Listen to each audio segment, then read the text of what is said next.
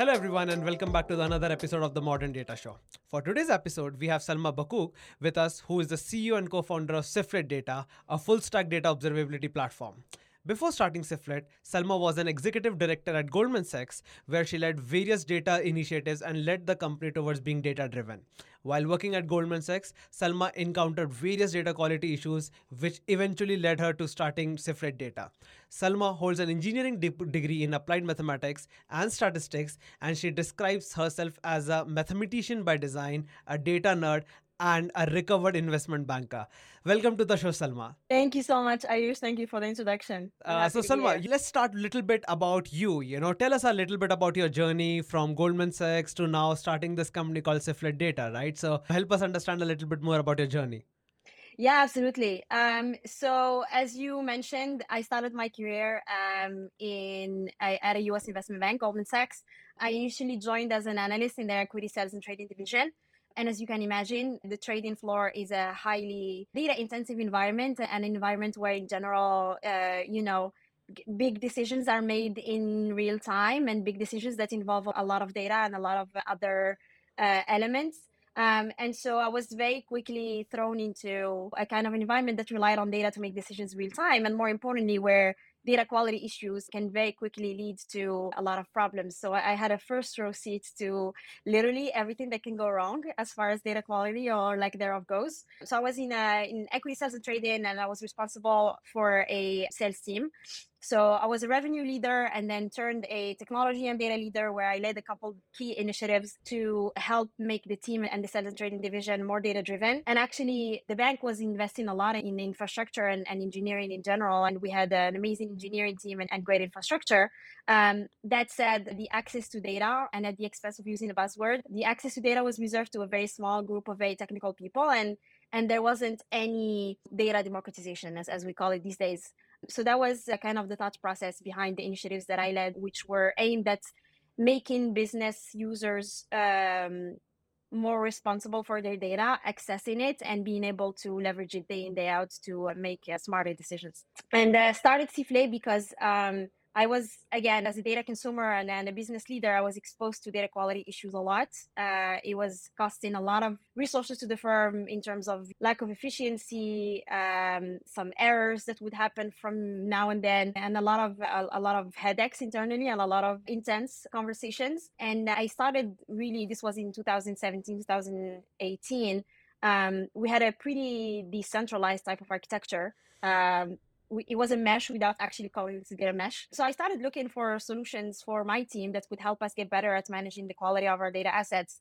And one thing led to another, and I got even more passionate about the topic and ended up leaving Goldman to start with my two co-founders who I've known for a decade.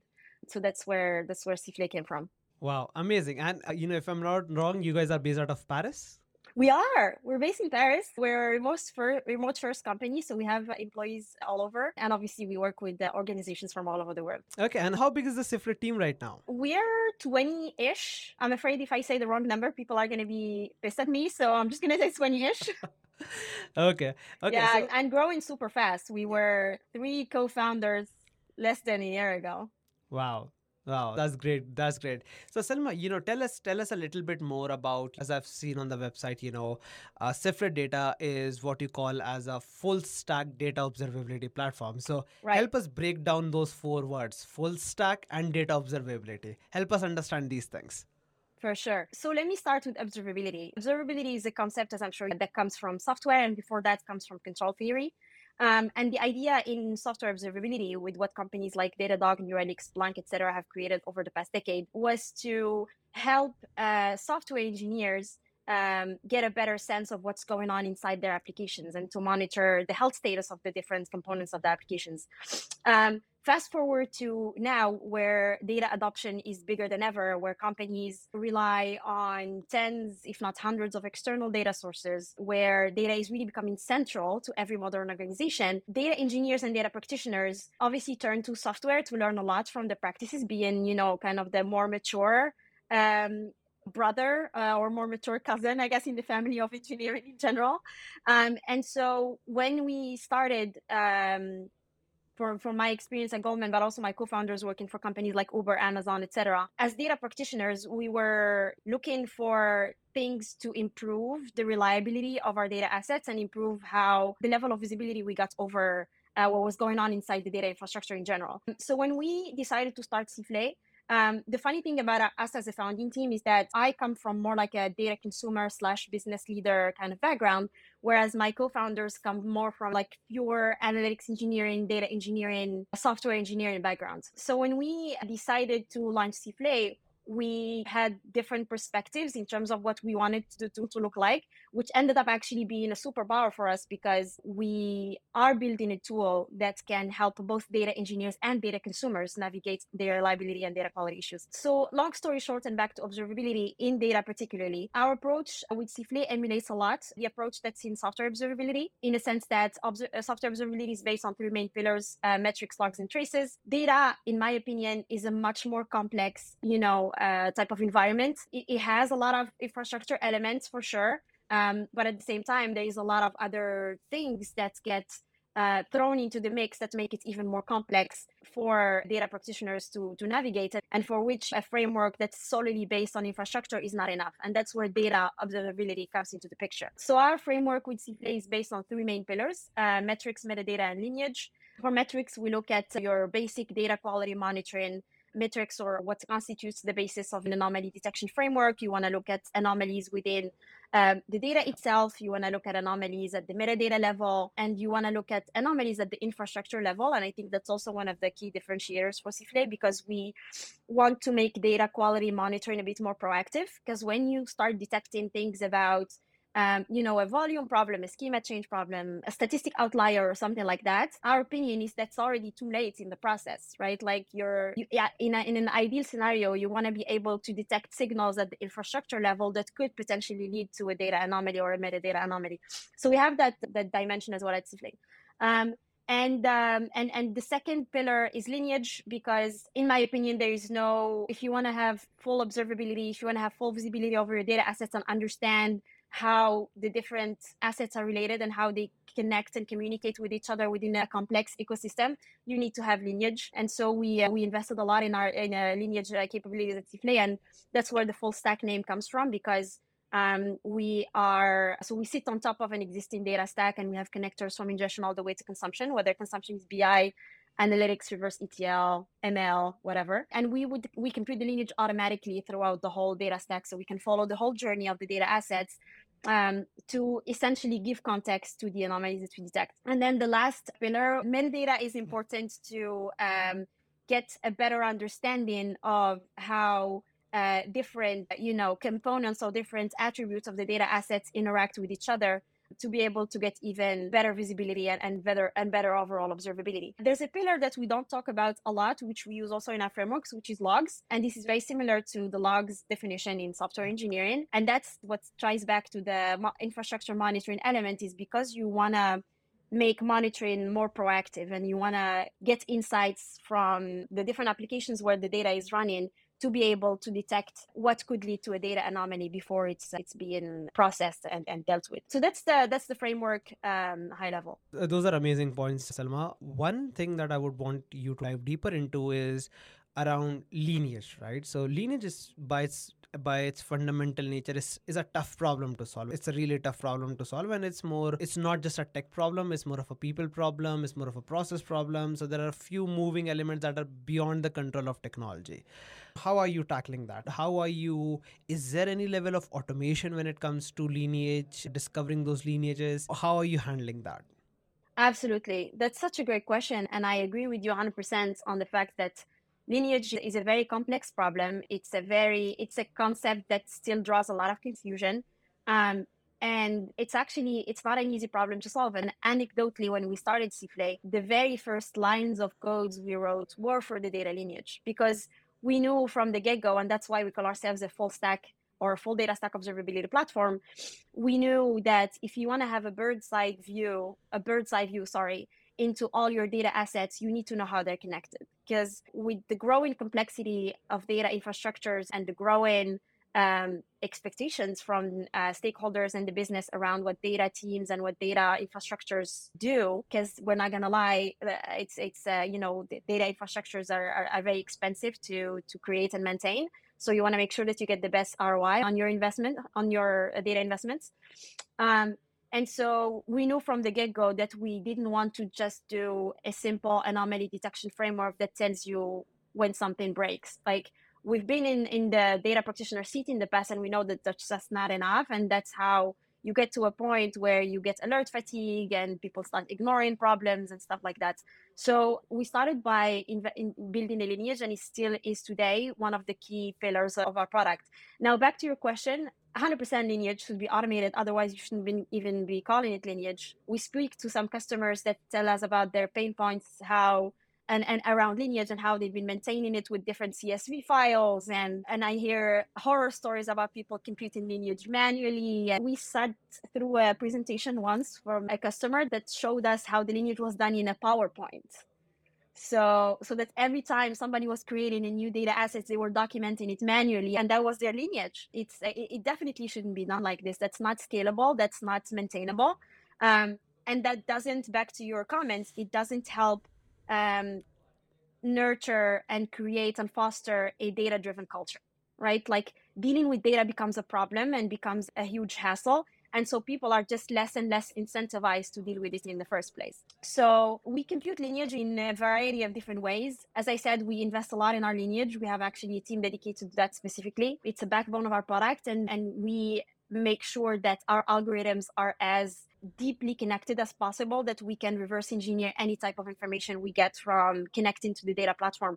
So concretely speaking, we have connectors across the whole data stack that collect logs information, that reverse engineers the code, that has parsers and stuff like that, and looks at the metadata and a lot of other elements, and kind of computes automatically a lineage information and updates it in near real time, so that users will never have to worry about how the data assets are related, or God forbid somebody deletes something and it breaks everything else for people downstream. So that's but I feel like lineage is, again, it's an ever evolving topic, and it's definitely an area where there is still a lot of innovation to be done, in my opinion. For example, we want to be able to expand lineage to even the infrastructure layer. You want to be able to go a bit deeper into the orchestration, the transformation, the modeling layers. You want to go into the semantic layer. So there's an infinity of ways you can do the lineage and improve it. But to your point about automation, I mean, if you can't even call it a lineage if it's not automated.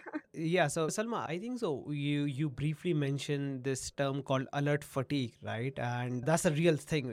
I've spoken to a couple of data leaders, and one of the initial concerns and pushback that comes to having a data observability or a data quality monitoring tool implemented is this whole fear about data or alert fatigue, right? How do you filter out signal from this huge spectrum of noises that might generate because of anomaly detection, due to tons of notification and all those kind of thing, right? So my first question to you is, you mentioned that you solve certain level of alert fatigue by using lineage, because once you understand that relationship between data assets, you would be able to give more contextual information when it comes to alerting. So the first question to you is, how are you dealing with alert fatigue apart from lineage? And then the second question, and a kind of a follow-up question for this, is how do you get an internal buy-in and build the case for a need of a data observability tool within any organization? Another great question. So, alert fatigue. The easiest proxy we can make about alert fatigue and the implications it has, and at least that's how we learned to improve our model to fight alert fatigue, was looking at cybersecurity. Because that's an area where, there's it's an area that's slightly more mature than, broadly speaking, data governance and data observability, and where a lot more attention is given to alerts, because no company today is safe from a cybersecurity attack. So we looked a lot at that space, and we tried to learn from them on how to make sure that our anomaly detection model was not creating extra work and extra alerts for the user, and it was actually actionable. We love the word actionable at Sifflet. You'll see us use it a lot. And yes, lineage helps a lot, in the sense that it gives context to the anomalies that the tool detects and tells you what you can do on behalf of the alert. So where is it coming from, how it's impacting the user, who's looking into it, etc. So you can build an incident report where you can follow each incident and know exactly what can be done to remediate the accident, and more importantly, to avoid it from propagating and from happening in the future. The second big element in fighting alert fatigue is, and again, like this is more still with regard to technology. I'll give you also, an argument that's less related to technology, which in my opinion is often overlooked. But still on the technology elements, I think a lot of tools and a lot of ways to do anomaly detection want to focus on ML and apply it in getting better and getting smarter and doing more automated ways to deal with anomaly detection, right? And that's great because you cover a broader variety of use cases. You can automate a lot of the workflows, but you can't do ML detection, if ML-based anomaly detection, if your ML model is not robust enough and equipped with a very solid feedback loop. Otherwise, it's a recipe for disaster, and that's how you create a lot of false negatives and false positives and just a bunch of random alerts that are not filtered or presented to the user in a way that helps them trust the tool that does the monitoring for them. It's actually very funny and very related to the psychology of humans, because when you get an anomaly detection tool or observability tool, you use it to achieve more trust in your data and your data infrastructure, right? But if you don't trust the performance of the tool, then you're not going to use it, and the adoption is going to be very poor. And in order for you to trust the tool, you need to experiment with all the alerts you get from the tool and how efficient they help you get around monitoring your data assets. So again, without making it about Sifflet specifically, but we invested a ton in our ML-based anomaly detection engine, specifically because we wanted to avoid landing in the trap of alert fatigue. And in our ML-based anomaly detection engine, so obviously you have a very strong feedback loop, but you can also, it's built in a way that it gets smarter and learns from the anomalies that the user detects and learns from the actions that the user is taking on behalf of the alert. So back to the lineage part, so that overall it makes sure that that all the alerts are dealt with and all the alerts are actually relevant. The final point is more related to people and internal evangelism. Like if you build a culture internally, and this is the job of data leaders, business leaders, if you build a culture internally that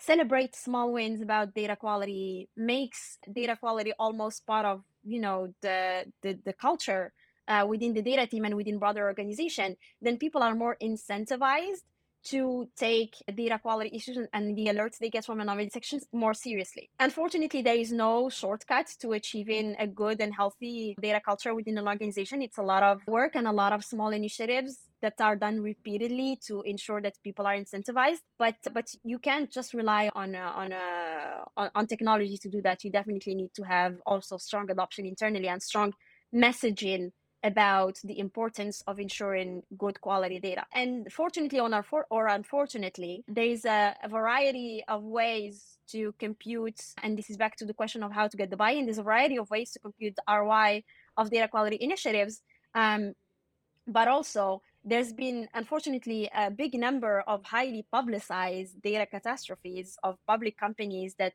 paid fines or made reported huge losses and stuff like that you can find by a simple Google search. And you'll see that if data quality is not taken seriously, it can get very serious and can have serious repercussions on the business.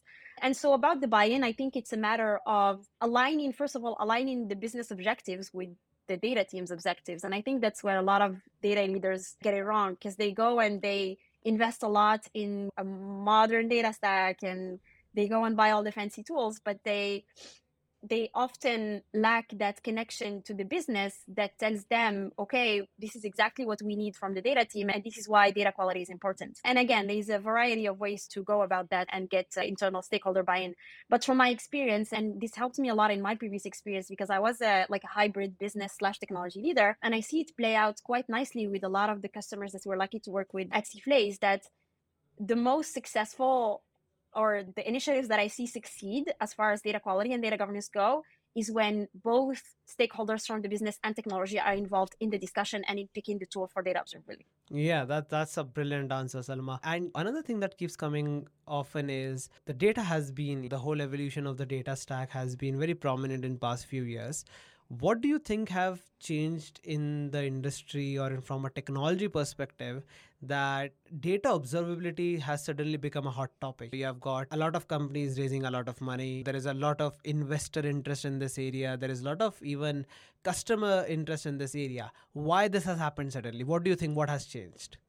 Yeah, the category is definitely, although it's new, it is getting a lot of attention and it's maturing pretty fast, which is really great to see. Obviously, as founder of a company that's in the space. But to your question about what caused this proliferation of tools all of a sudden, to be completely honest and transparent with you, I'm sure you can agree and relate to this with me. Data quality issues existed for as long as data infrastructure existed, or as long as people started using data to drive business initiatives, right?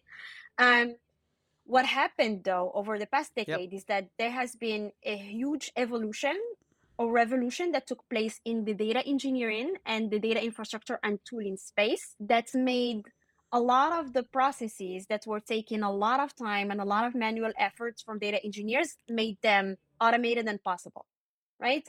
So if you look at the whole existence or the growing adoption of the modern data stack, is a lot to thank for that, because now you don't need to write manual script to create a pipeline anymore. You don't need to make your dashboards manually. You don't need to, now you have even reverse ETL. You can loop the data back into the business. And there's a lot of fantastic technologies that have emerged and automated a lot of the workflow for data engineers, and shifted their focus from thinking about where do we even start to create a data infrastructure to now being like, okay, I know I can buy this tool, that tool, I can still build this, and I will have this functioning data stack that takes data from its raw format to insights. Now I can focus on how to make this more reliable, more efficient, and more cost friendly.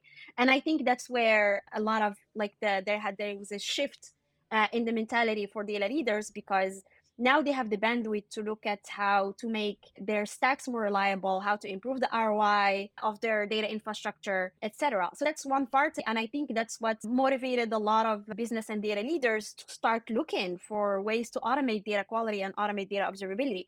Because if we're honest, nobody is starting from scratch when it comes to data quality. Like, everybody uses basic testing, you test the pipelines, there's a lot of amazing open source solutions that you can adopt to get started. You start to have real problems and the need for data observability solution when you start to scale, right?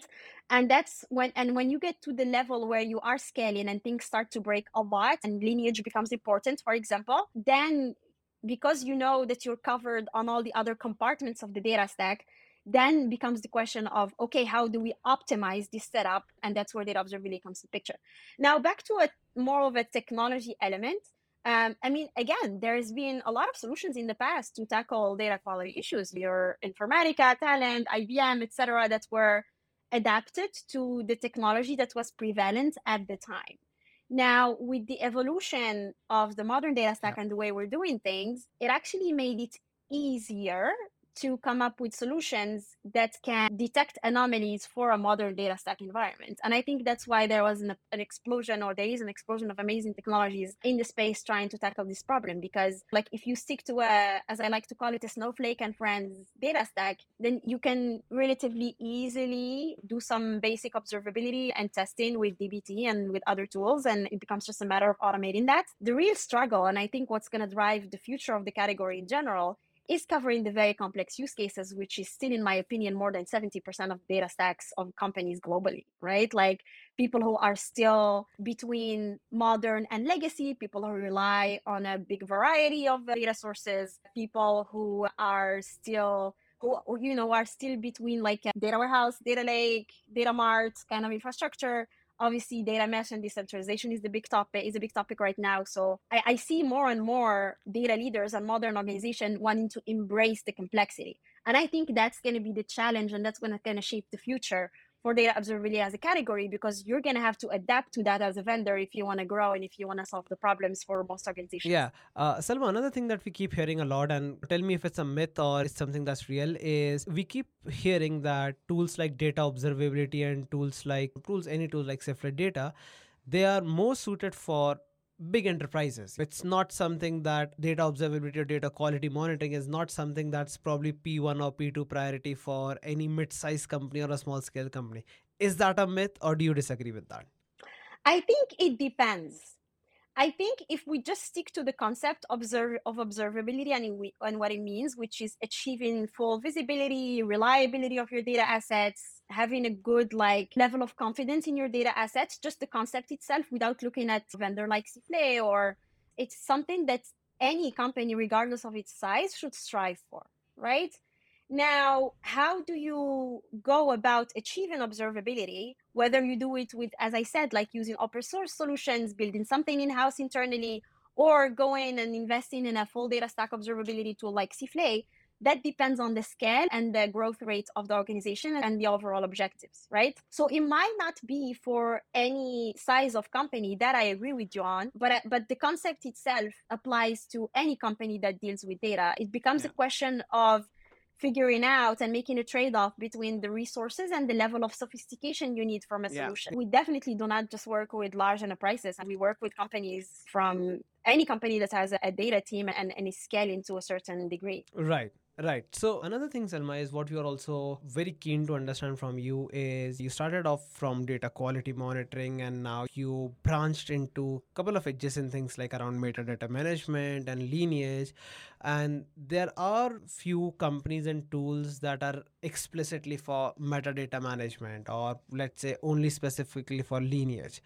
Uh, as one of the parting questions, as one of the last questions for this interview, Salma, what I want to understand from you is, what do you think is the future for Sifflet data from a product perspective, from an offering perspective? What are those next big things coming from Sifflet? Are you looking to branch out to adjacent things like, as you said, metadata lineage? Are you looking to branch out to adjacent things and have like a full stack kind of a solution that you already talked about, or you would want to stay very specific around data quality monitoring and data observability?